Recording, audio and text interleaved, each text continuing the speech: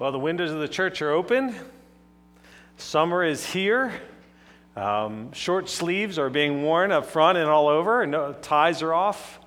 Also, this time of year, the circus comes to town.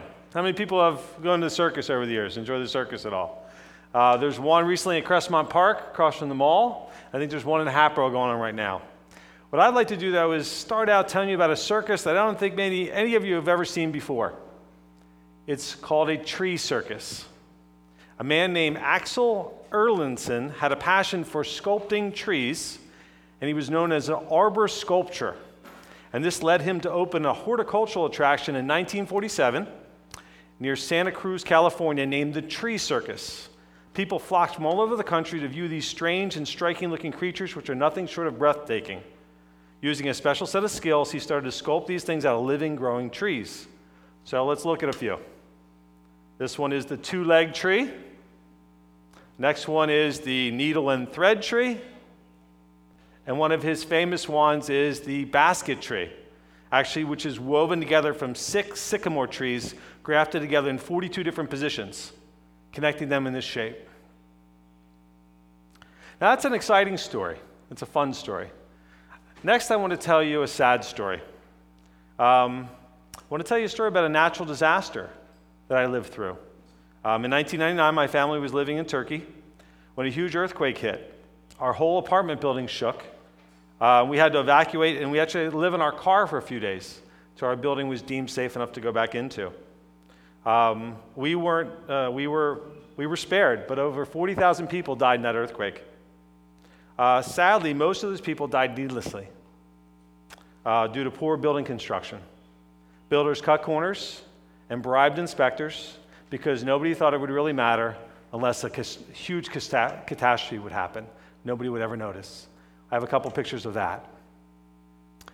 Please notice in these, go back one for a second. Notice 2 buildings, right? Standing still. Withstood the earthquake. One did not. Go to the next one. Buildings on either side, fine. And the last one? Totally crumbled. These photos gravely remind us of the importance of a solid foundation and the importance of good building materials and good practices. So today we're going to be looking at some metaphors that Paul uses in our verses about trees and about buildings. And these were just a couple of introductory remarks to do that. As you know, we've been studying the book of Colossians, where the Apostle Paul wrote a letter to make sure that they were well-grounded, that they were being shaped, just like that guy shaped the trees, that they were being shaped by Jesus Christ. Wanted to make sure that they had a firm foundation and that nothing was swaying them away from Jesus. A few weeks ago, Jeff taught us about Christ in us, the hope of glory. Last week, George taught us about the mystery of God, namely Christ, in whom the treasures of wisdom and knowledge are hidden. And today, I want to talk about our living union with Christ. What does it mean to be firmly rooted in Him? So let's turn our attention to the text for today. Jeremy, if you bring up that text. So then, just as you receive Christ Jesus as Lord, continue to live your lives in Him, rooted and built up in Him, strengthened in the faith as you were taught, and overflowing with thankfulness. What I want to do is walk through these phrases together, kind of understand what they mean, and then give some words of application for us at the end. Again, with this theme of being rooted and built up. So he starts out with so then. So then is really a transition when you finish saying something and then you move on to something else. So we just finished, as George shared with us last week, talking about the mystery that's in Christ, the treasure that's there. And so he says, since you have this treasure, what does that mean? And he continues on, and he says, just as you have received Christ Jesus as Lord. Now, received in here really means almost like you have a package that's sent to you, and you sign for it, and you receive it. It's something that's been entrusted to you that you accept for yourself. It's a sense where in 1 Thessalonians, Paul wrote a similar thing to that church. In 1 Thessalonians 2:13, he says, and we thank God continually because when you received the word of God, which you heard from us, again, something that got passed from one person to another and received, you accepted it not as the word of men, but as it actually is, the word of God, which is at work in you who believe. So what is it they received? Christ Jesus as Lord. Now, this Christ Jesus as Lord, this is chock full of meaning. What's interesting is, as much as we hear the words Jesus and Christ and Lord, this is actually the only time in the whole New Testament that they are constructed in this way, these three verses. The first one here talks about God in the flesh, Christ. And that was one at the time where the Colossians were in the midst of this Jewish people, where many Jewish people were living in the area, and they were the ones encouraging them. Jesus was just a great teacher, but he really wasn't the God, the Son of God. The second thing is that maybe he didn't die on the cross. So the Colossians were dealing with people at that time named Docetus, and they denied that Jesus really died on the cross. And just as we sang today, what? He died and conquered the grave. He did. And then lastly, there was ones all around them, people from different communities who were encouraging them that this is just a fad. This is just kind of some religious thing you're going through. It's not really that important. And that he is Lord, Christ Jesus the Lord. All three of these things, when bundled together, were Paul's way of encouraging them to take Jesus in his totality, the Son of God who died for us, who's now our Lord. All three of those things, they were beginning to be pulled apart and share different things that they wrestled with. And that's why Paul says, continuing in verse 6, continue to live your lives in him. Why? Because he died for us. He died for us, so we live for him.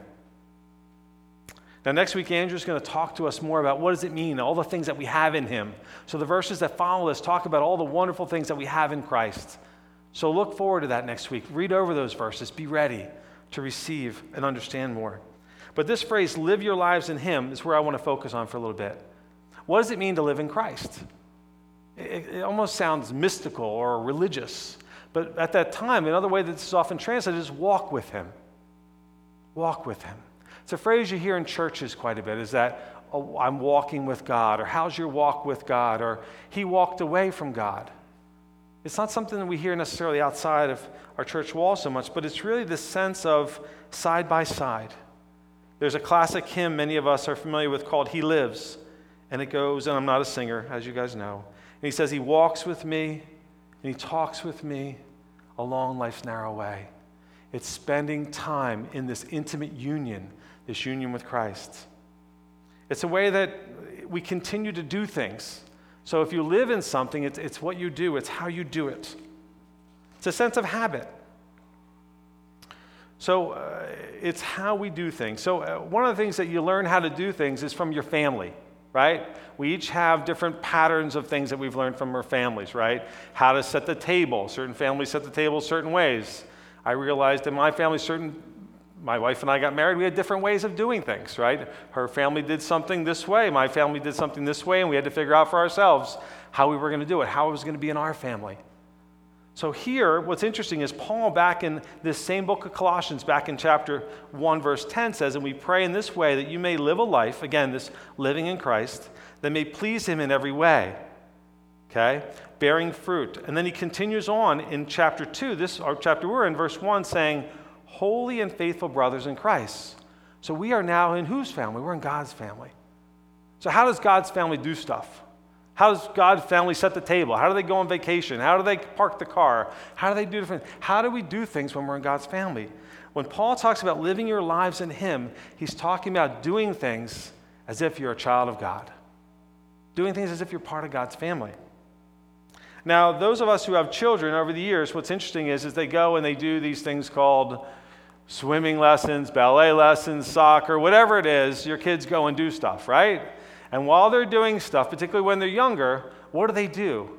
They look at you when they're doing them, right? They go to try to kick, are you watching me, Dad? Dad, are you watching? Hello, Dad, hello. And so they want you to be watching them, right? And what do they want you to do for them? They want you to affirm them, right?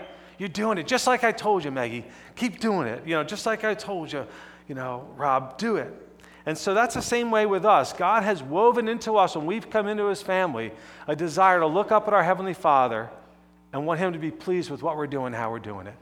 We want him to give us what? The double thumbs up or the fist bump. We want God to fist bump. Whatever it is, we want to look back at God. So if we are living in him, we have a desire to live according to his family and have him as our Heavenly Father be pleased with who we are and what we're doing. Now, Paul would use this same thing later in Colossians chapter 3, verse 7. He says, you used to walk in these ways in the life you once lived. In other words, you used to walk pleasing yourself. You didn't care about God the Father. You didn't care about pleasing him. Now you're walking in him today. Now, it's the same thing with what's interesting about walking in Christ, now as our kids get older, right, and they start playing sports or doing ballet or whatever it is that they do, they actually lose interest, right? They don't even know that we're there. Like, oh, if you can come, that's great, Dad, but I'm big enough now, I don't need you there. Now, our spiritual dynamic is very different, though. Our spiritual dynamic in the way that we live to please our Father is we almost become in a greater sense of dependence. So I think back to it's when my kids are younger, we live on a road that has another road that goes through it, and so the kids always want to go over to the cul-de-sac and ride their bikes. Well, to be able to do that, they have to cross the road. So before a kid crosses the road, what are the things that we teach them to do? Look both ways and what? Now, if they're with you, what? Hold my hand, right? So, this is just what you do, right? If you're part of this, so in our family, no, you can't, did you cross the road without looking? Yes, I did. Did you not hold my? Yes, I did. And then they get in trouble because they know that that's not safe for them. That's not good. They could be led, they could be hurt, they could be in danger. And God has the same desires for us. As we begin to walk more and more with him, we don't lose our grip. We don't become more independent. It's the inverse. We become more dependent on him. We become like somebody who wants to hold on to their Father's hand before they cross the street. And they want him to look out for us, to make sure that what we're going to do is safe and right. Now we learn more and more that we cannot walk as Christ walked in our own strength, but must continue even in a moment-by-moment way to maintain an attitude of humility that manifests by continual dependence on him. Paul tells us, rooted and built up in strength in the faith as we were taught. So what does this rooted mean? Man, we looked at the trees in the beginning, right? Again, this is some sort of agricultural metaphor. He talks about this in a letter that he first wrote to the Ephesians. The letter that we're looking at here, Colossians, came a little bit later. So the church in Colossae, they were familiar with this letter that was sent over to the Ephesians. So we see in Ephesians chapter 3, parts of verse 16 and 17, he says, I pray that out of the glorious riches he may strengthen you with power. And then he continues, this is key here. And I pray that you, being rooted up and established in love.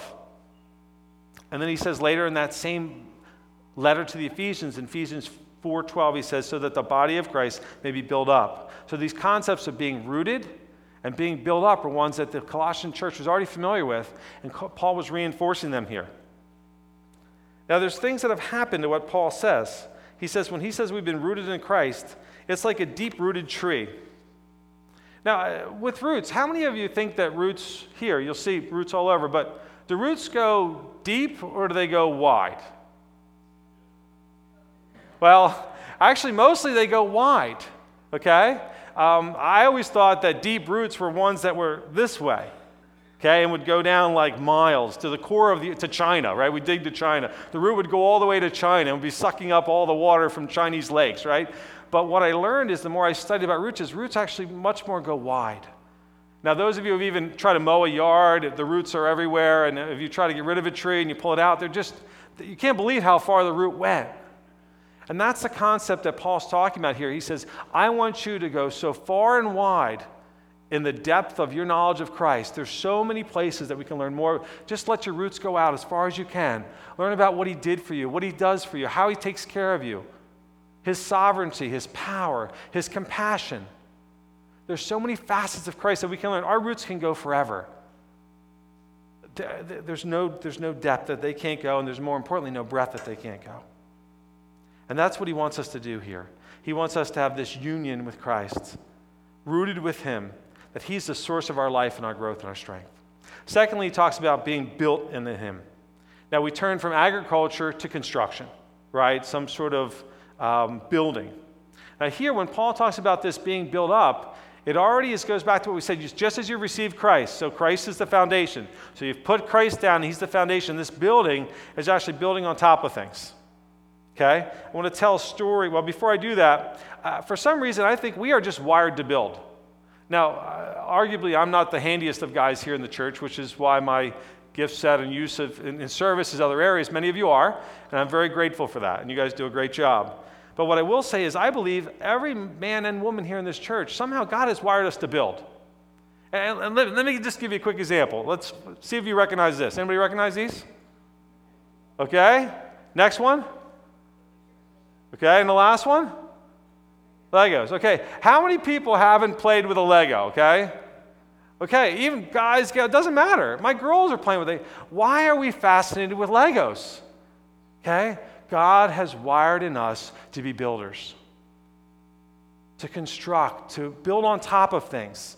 You get the big plate with Legos and then you put stuff on top of it. That plate is Christ, and we put it down, and then we start building. Each one of us builds something different. Our buildings look different, but the bottom line is we are wired to build. We're going to build our lives on something, sadly. Whether it's going to be on a solid foundation, we'll talk about here in a little bit, but once those of us who are in Christ and have Him as our foundation, we're just wired to build. So what does it look like to build ourselves up in Christ? Well, Jesus tells a great story about this in Matthew chapter 7, verses 24 through 26. It's a very famous story. I like to read it. It says, "Therefore, anyone who hears these words of mine and puts them into practice, as in anyone who lives in me, is like a wise man who built his house on the rock. The rain came down, the streams rose, and the winds blew and beat against the house, yet it did not fall." Think about those pictures at the beginning. It did not fall. Why? Because it had its foundation on the rock. But everyone who hears these words of mine and does not put them into practice, who does not walk in me, who walks away from me, who does not walk side by side with me, is like a foolish man who built his house on the sand. The rain came down, the streams rose, and the winds blew, and it beat against that house, and it fell with a great crash. Remember those pictures again. So build up here describes an ongoing process, the steady growth of a spiritual structure in our lives. But it's a neat thing is, I don't want to get too technical, but it's in a passive voice. And what that means is that it's something that we don't do on our own. It happens to us. So even though in Legos, we're the ones putting it down, in our lives, as we walk with Christ, He's the one who builds up the aspects of character in our lives. He's the one who adds on to our experiences and helps us process them through His Word. He's the one who gives us patience when we don't have it. He's the one who gives us love. He's the one who gives us kindness.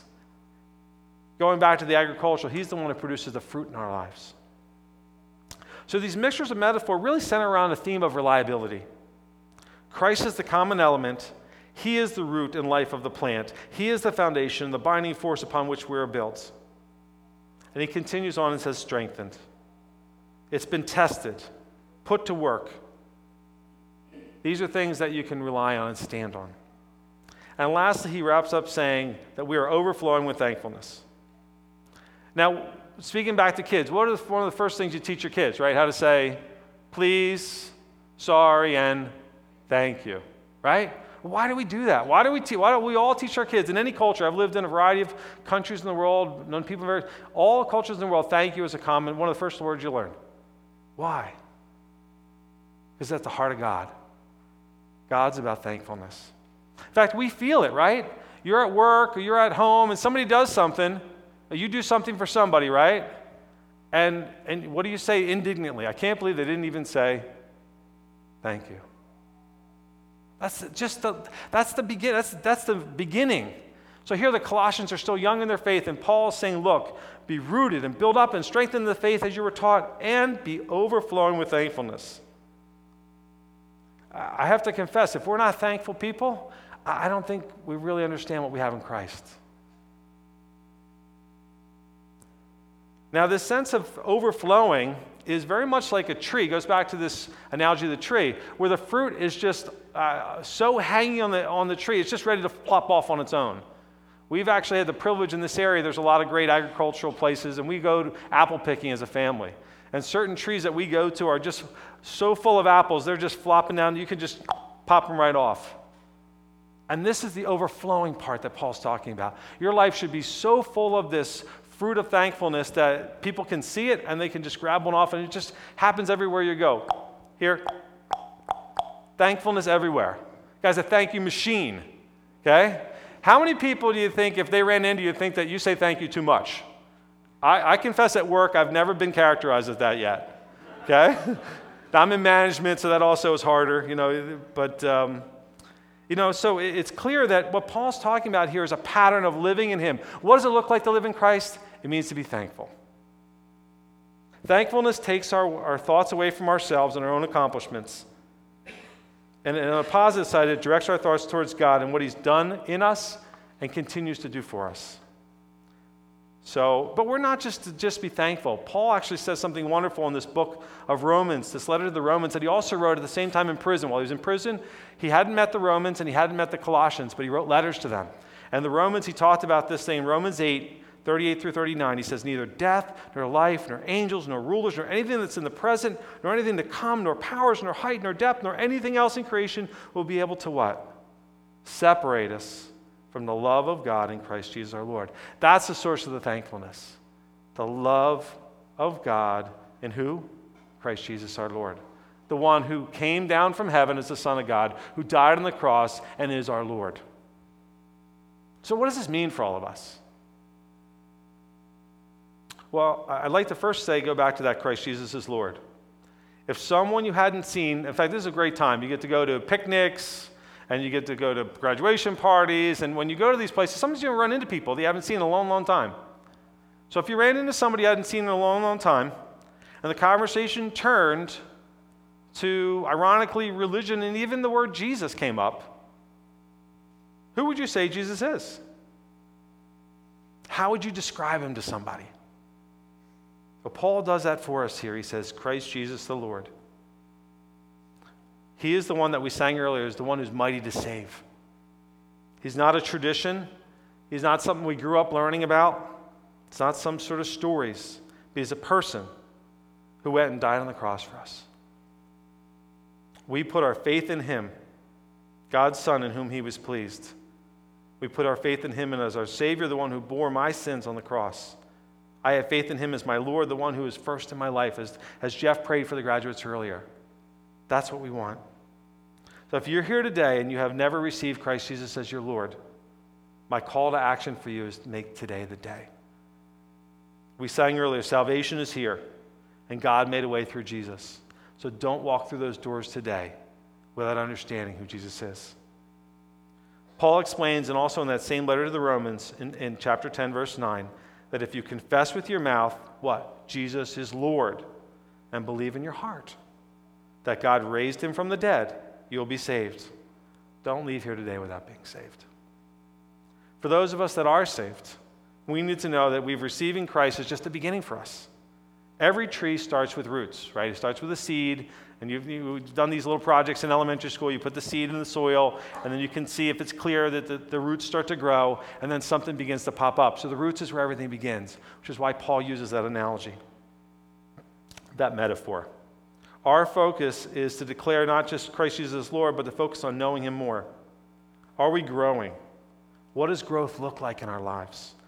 Think back to those pictures of the tree circus, and we're reminded of how growth is affected by many things. So sticking with Paul's metaphor on trees, I want to ask ourselves, how deep are our roots? How far do they go? If you were to take a moment and think of your spiritual life as a tree with roots that have been stretching out, where are those areas that you've tapped into Christ, that you're sucking up the nutrients from your intimacy with him, from that intimate union for him? Where are those areas where the roots are a little stunted in their growth? And maybe those branches are underdeveloped at this time. What are the things that Christ wants you to learn more about him and experience more through him?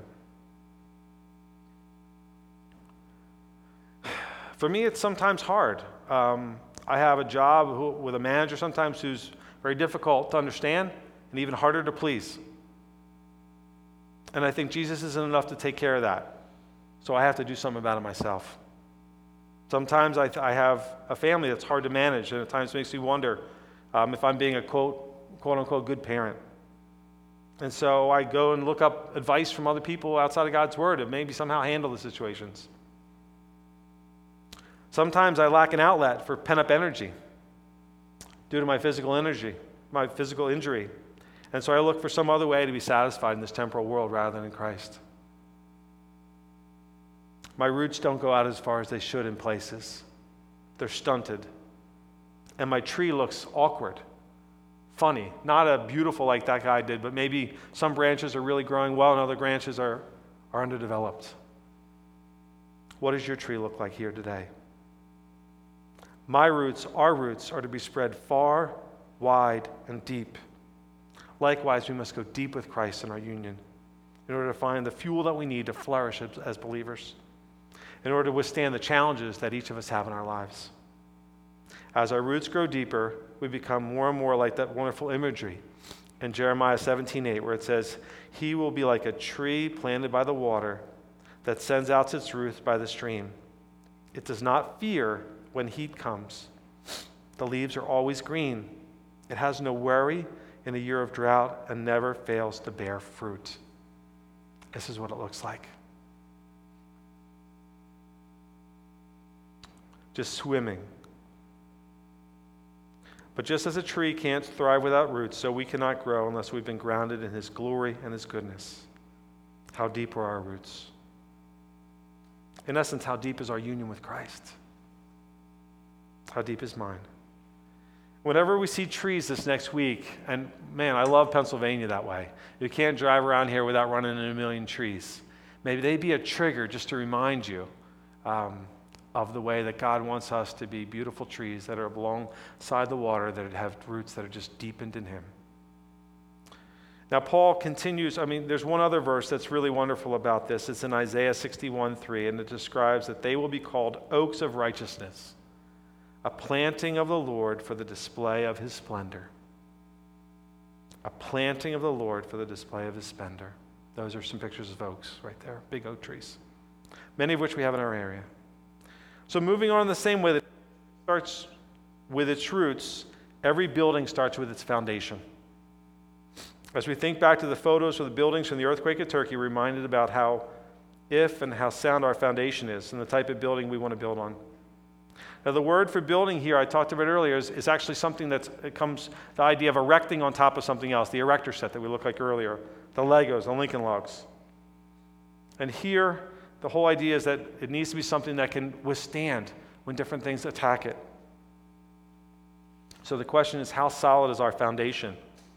Now, what's neat is that Christ reminds us that he is the solid cornerstone. Paul uses this in that letter to the Ephesians I mentioned. He has in Ephesians 2:20, he tells us that Christ himself is the chief cornerstone. A cornerstone is a big stone placed at an intersecting angle where the two walls come together and everything was built on top of that. And that's who it is. Jesus Christ is our cornerstone. Now, what I find, I love games. The summer's also a time where kids are out of school and they want to play games. So one of the games we play in our house is called Jenga. I don't know if any of you have played it before, but basically you've got a set of blocks, and then you begin to pull them out and put them on top, and pull them out and put them on top, and eventually things fall over. How many people are familiar with this game at all? Somewhat? Yeah, you've seen it at least? So God used this to remind me that that's not his design for our building. In the game of Jenga, really what you're doing is you're taking something that already exists and you're trying to build on top of it. And that's often sometimes what happened in my Christian life, is that I'm taking my past things that I've read, the past life experience I've had, and I'm trying to live in my current reality or things in the future.